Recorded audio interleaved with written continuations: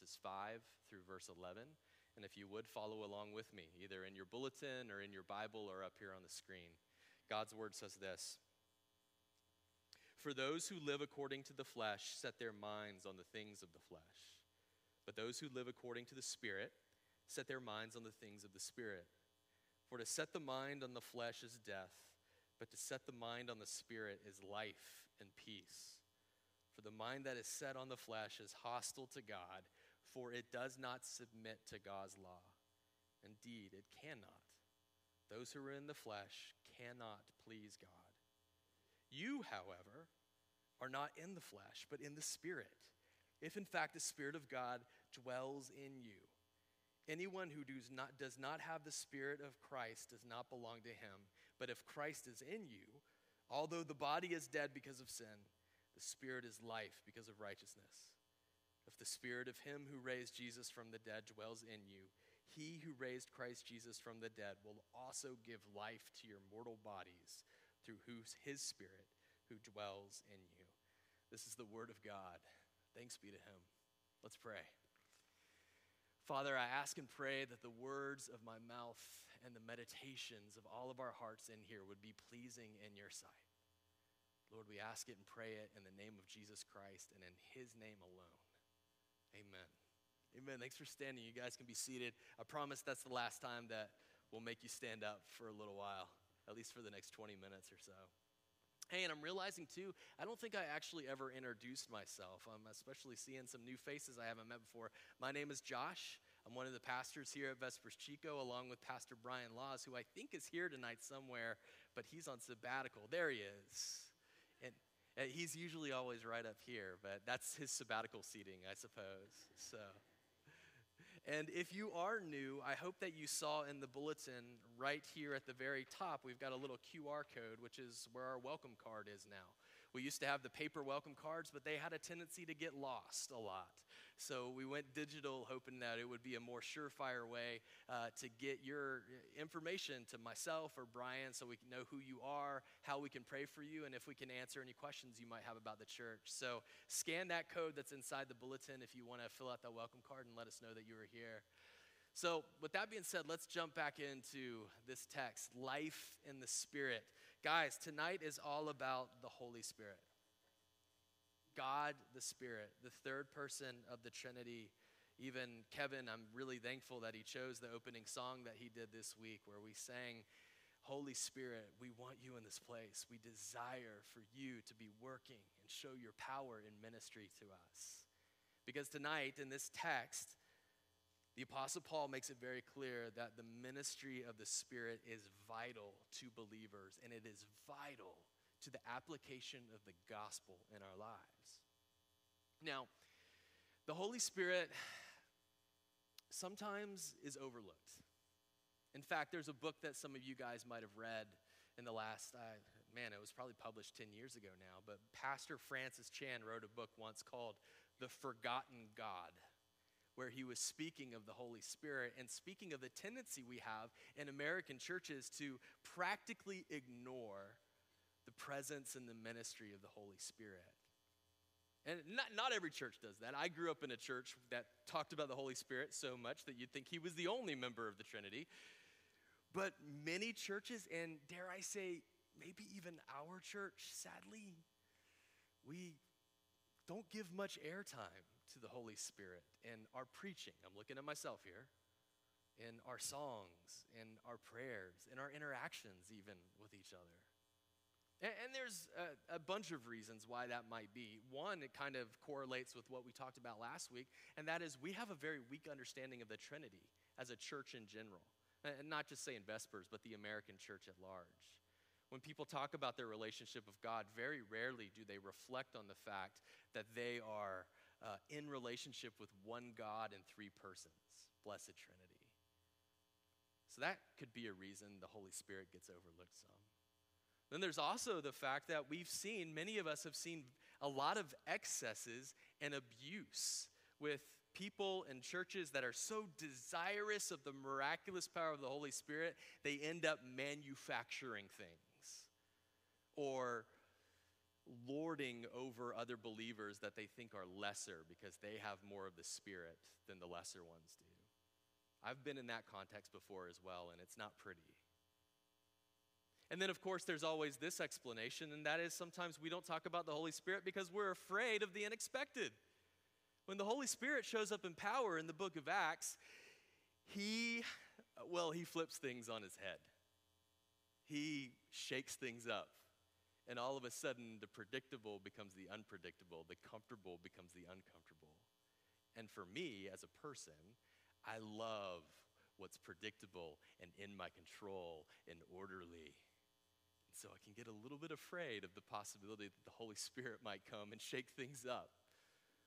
So you put all those things together, and maybe it adds up to this reason that we have to be reticent to talk about the ministry of the Holy Spirit. But there's actually one other reason that I thought of this week that was the one that I chewed on the most, and it's this. The Holy Spirit calls us to be godly, righteous, holy, obedient. We don't like talking about that. See, to put it bluntly, when the Holy Spirit comes into our life, he changes us. He begins to transform us. He begins to mold our heart into something fresh and new and right, the way that God intended.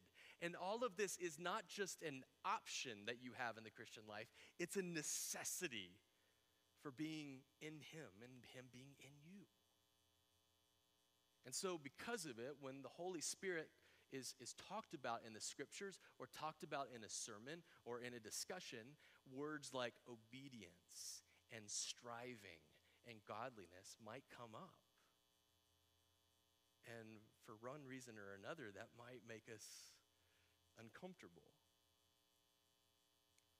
You know, the words like obedience, striving, godliness, I would imagine for some of y'all in here, could produce something akin to some PTSD.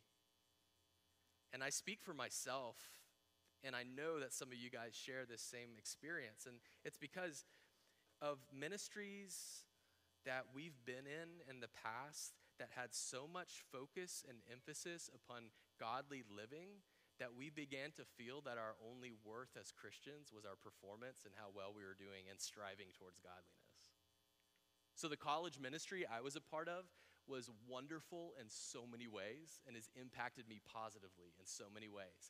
However, they had such a passion and desire for evangelism and discipleship that over time as a young Christian, I began to think that my only worth and value in God's sight was how many people I had shared the gospel with that week, how many hours I had spent reading my Bible, how many times I had prayed, how often I had resisted temptation and not given to besetting sins. And we were asked about this. We were quizzed on this. We were put under the microscope on this. So you began to think, that's all I am to God. It's just walking stats. Boy, I tell you what, guys, when I got a little bit older and began to see the depths of the gospel of grace, that told me that God delighted in me not based on my performance, but because of the finished work of Jesus Christ, it was life to me. I said it earlier this morning in Paradise. It was like being a thirsty man in the desert finally being given a drink. And that gospel of grace that was such life to me then, it's part of why I became a pastor, because I wanted to be able to preach to folks that maybe have been in that same situation to me, of feeling so beat down by the Christian life, and say, it's not about your performance, it's about God's grace. That's what I want to be the hallmark of my career as a pastor.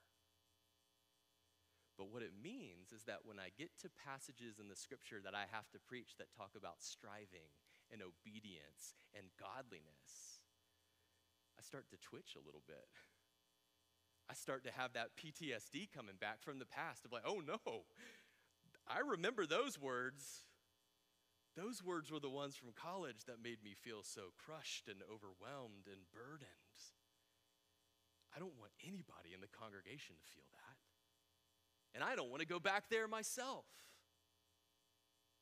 And so, to come back to the reason why sometimes maybe we don't talk about the Holy Spirit much, it's because to talk about him is to talk about holy living. And for manifold reasons, that might be hard for us. We bring a lot of baggage to the Bible in all sorts of different ways, but when it comes to the Holy Spirit, those are some of the things that we bring. And some of the things that might make us not want to speak about his ministry. But listen, we cannot afford not to. That was like a triple negative, I think. Let's put it positively. We must speak about the Holy Spirit and his ministry to us because, as I mentioned earlier, his ministry is vital in the application of the gospel of grace and mercy to our lives. And listen, if any of you guys have that little bit of PTSD like I was describing, the Holy Spirit's call to holiness in our life is not the legalistic thing that we remember. It's a grace-centered, mercy-driven, heart-transforming desire to see God's holiness at work in our lives. And I promise you that is far different and far better than that works-based grinder that we can get in the church and in Christian ministries sometimes. And if we're willing not to just close our eyes and ears and say, no, I'm not going back to that, we're willing to actually see what the Holy Spirit's ministry is in the scripture, we might realize, there's a way to talk about obedience. There's a way to strive for godliness that isn't that dehumanizing works-based thing, but it's life, and it's richness, and it's hope. Wow, I have spoken way too long without actually getting into the nuts and bolts of the text here, and it's already 4:56. Oh my gosh. I am too loquacious, guys, too long-winded. Loquacious, Evan Peterson, where are you at? That's just for you, brother. I used a word earlier today, and Evan, as an English teacher, was so proud. And so, subconsciously, that must have been what I was doing right there. So, guys, I have a few different points for us tonight to see the Holy Spirit's work, and I was very proud. They're all starting with the letter I. 3 I words for us, all right? Inhabit is the first one, invert is the second one, and inspire is the third one. The idea is the Holy Spirit inhabits our hearts, he inverts the trajectory of our lives, and he inspires us to the things of God. That's going to be our roadmap for the next few minutes that we have. So, got to go quick. I'm already running late, so let's jump right into this first one in verse 9. The Holy Spirit inhabits. Now, he says here, you, however, are not in the flesh, but in the Spirit, if in fact the Spirit of God dwells in you. Just to give you a quick context here, this is one of the coolest parts of the passage we read. I hope it came out in my reading out loud of it, because right before this, he said, if you're in the flesh, you cannot please God. The mind set on the flesh is the mind hostile to God. But then, at the paragraph break, he says, you, though, however, you, brothers and sisters, are not in the flesh, but in the Spirit. Amen. And even the if there, it's not so much a questioning, it's more of sort of like proof and evidence. So it's probably better to read it since, in fact, the Spirit of God dwells in you. This is an encouraging verse, is what I'm trying to tell you guys. That Paul is ministering to our souls in writing this, that you, however, are not in the flesh, but in the Spirit. And the big thing that I want us to take away is the word dwell. If, in fact, the Spirit of God dwells in you. This is a crazy thing to say, but I'm going to say it out loud. Here goes. The Spirit of God resides in your heart. You going to send me to the loony bin after saying that? That's crazy talk. But here it is again. The Spirit of God resides in you. I want y'all to wake up to that, because we can do the Christianese, talk about this all the time, and like the mind-blowing nature of this can be lost on us. The Spirit of God resides in you. That's crazy and beautiful and amazing. And the word dwell here, I hope you know, there's a family of words in Greek that all use this common root. Oikos is the root. And all of them have to do with home or some like the homestead. And so what this is saying here is not that the Spirit of God just stops by in your heart at some point, or that he makes a transient visit or is a house guest for a night or two. No, he makes his home within your heart. He resides there. He's an inhabitant of your heart, to use the I word that I had there. I said this up in Paradise earlier today. He's made his mailing address your heart. That's how you know it's serious. He dwells within you. And if you're thinking that I'm making too much of that, out just that one verse, it says it multiple times again in verse 11. If the Spirit of him who raised Jesus from the dead dwells in you, he who raised Christ Jesus from the dead will also give life to your mortal bodies through his Spirit who dwells in you. It's repeated all throughout this. What you have in the Holy Spirit, someone who takes the Spirit of God and makes their home within you. Now, that last verse that I just read there, it might have created a little bit of kind of a question for you, because it speaks about the Spirit of God, and then another time the Spirit of Christ, and then another time the Spirit of life. And then I've been talking about the Holy Spirit. So you could be saying, well, which one are we talking about? Spirit of the Father, the Spirit of the Son, the Holy Spirit? And the answer is yes. Yes, that's the one we're talking about. This is more evidence of this beautiful interplay of the Trinity that we have in Romans 8, where you see the cooperation of Father, Son, and Spirit so closely that Paul can sort of go in and out of language of talking about the Father of the Son, the Son, the Spirit of the Son, the Spirit of the Father, and the Holy Spirit, and be referring to the same person of the Trinity each time. It also means that if the Holy Spirit dwells within you, it is proper to say that Jesus, Christ, dwells in you as well. That's why he's in here is talking about dwelling in me, Christ. Because there's that interplay between the Holy Spirit, the Son, and the Father. And the point is that he resides within your heart. What I was thinking this week is that how sad would it be if my past baggage made me too afraid to talk about these things because of what misunderstanding there might be. And I would miss out on telling you guys that the Spirit of God dwells within you. I don't want to rob you of that. I don't want to rob myself of that. That is a beautiful truth. And it means that that call to holiness on your life is one where you have all you need to live this life in a way that's honoring and pleasing to God, because God himself dwells within your heart. You haven't been asked to make a fire with no equipment. You've been given like kerosene and a lighter and a blowtorch, a flamethrower, all of it you have, because the Spirit of God lives within you. All right, I probably take too long talking about that, especially since I'm tight on time. So let's go to the next one. The other I word was invert, which probably was the strangest one to hear when I kind of gave the roadmap. It's coming from verse 10. This is halfway through verse 10. It says this: although the body is dead because of sin, the Spirit is life because of righteousness. And what I want you to see in this verse is it's describing two different trajectories. One is the body that is on this downward trajectory towards death. And the other is your spirit that is now on an upward trajectory towards life.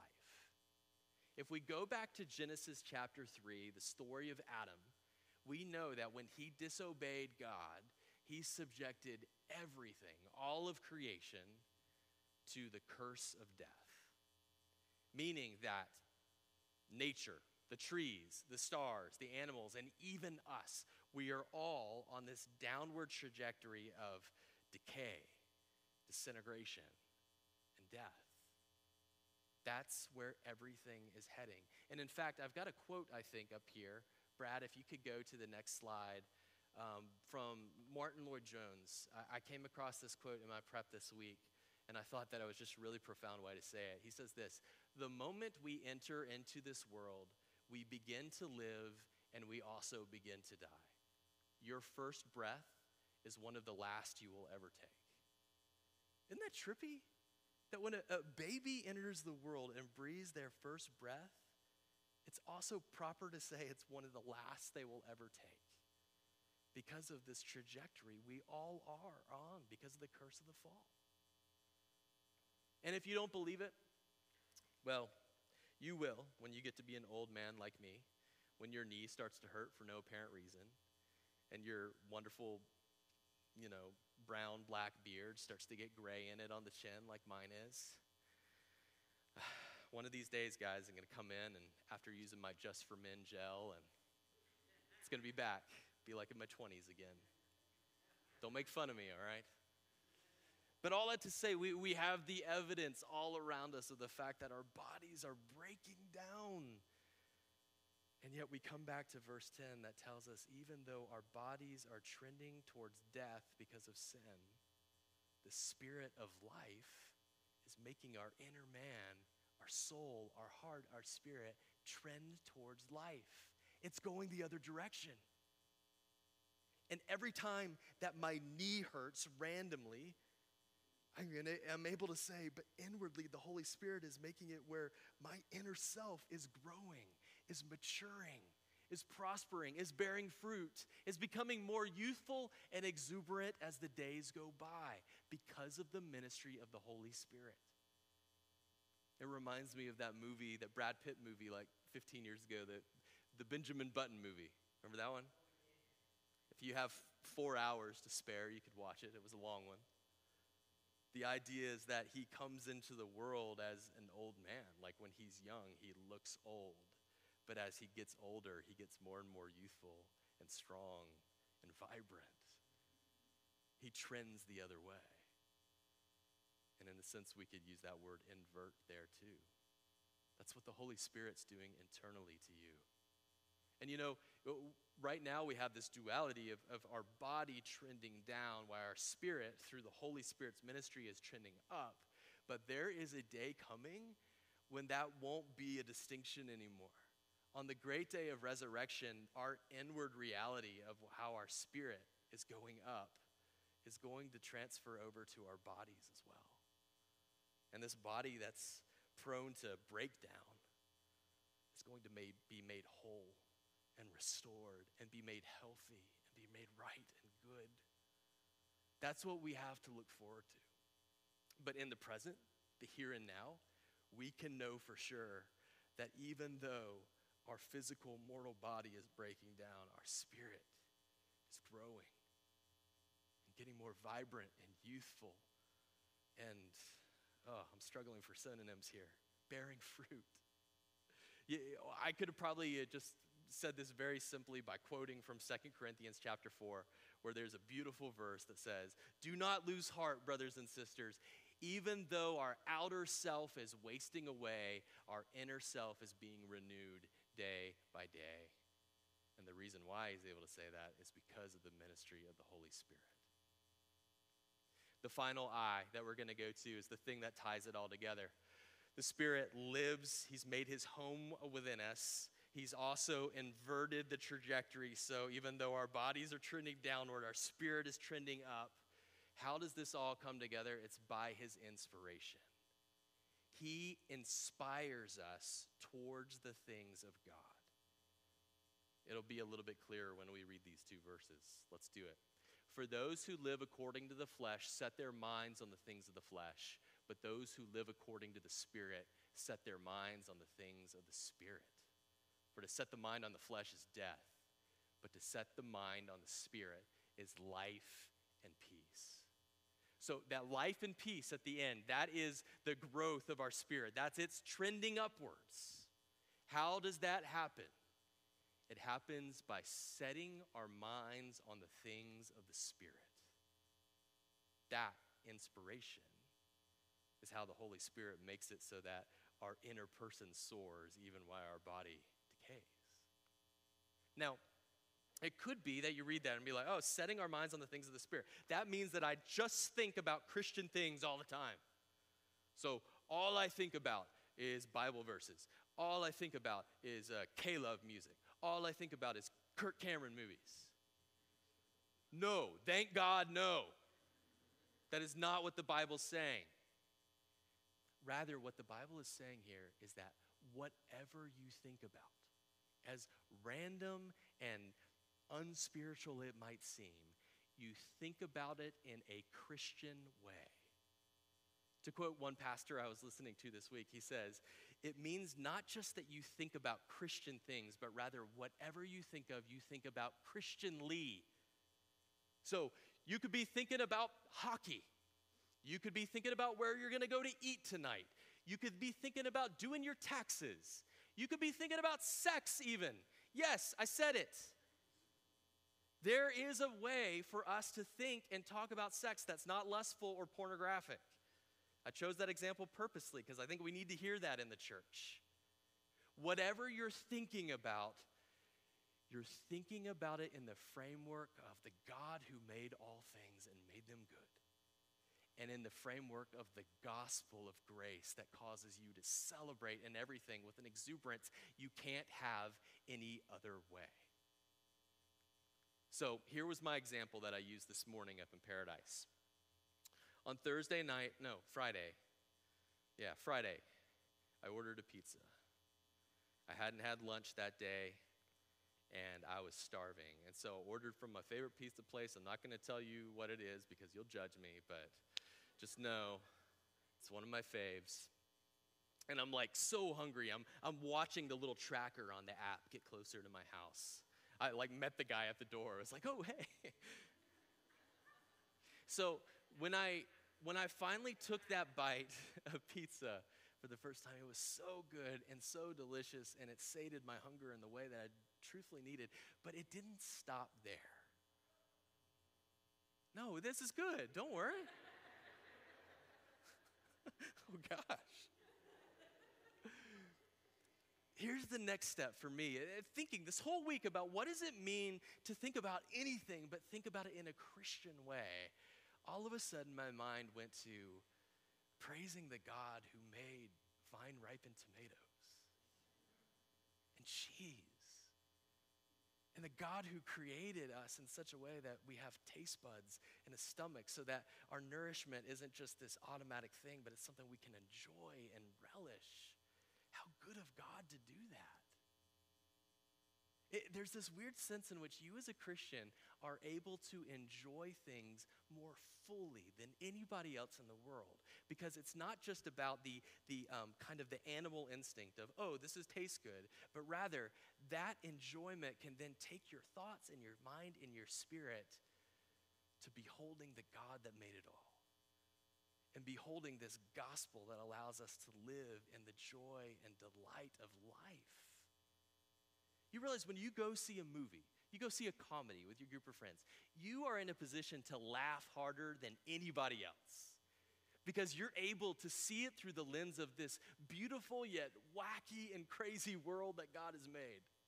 You'll be able to appreciate it through the lens of this gospel, which is so amazing and unbelievable that sometimes the only response you have is to laugh out loud. You might be in a position to enjoy and relish friendship more so than anybody else in the world, because as you're talking to a friend, as you're pouring your heart out to a friend, as you're laughing with a friend, you're able to see them as a person made in the image of God. A person that you delight in because they are distinctly different, but at the same time, you're also unified in Christ with them.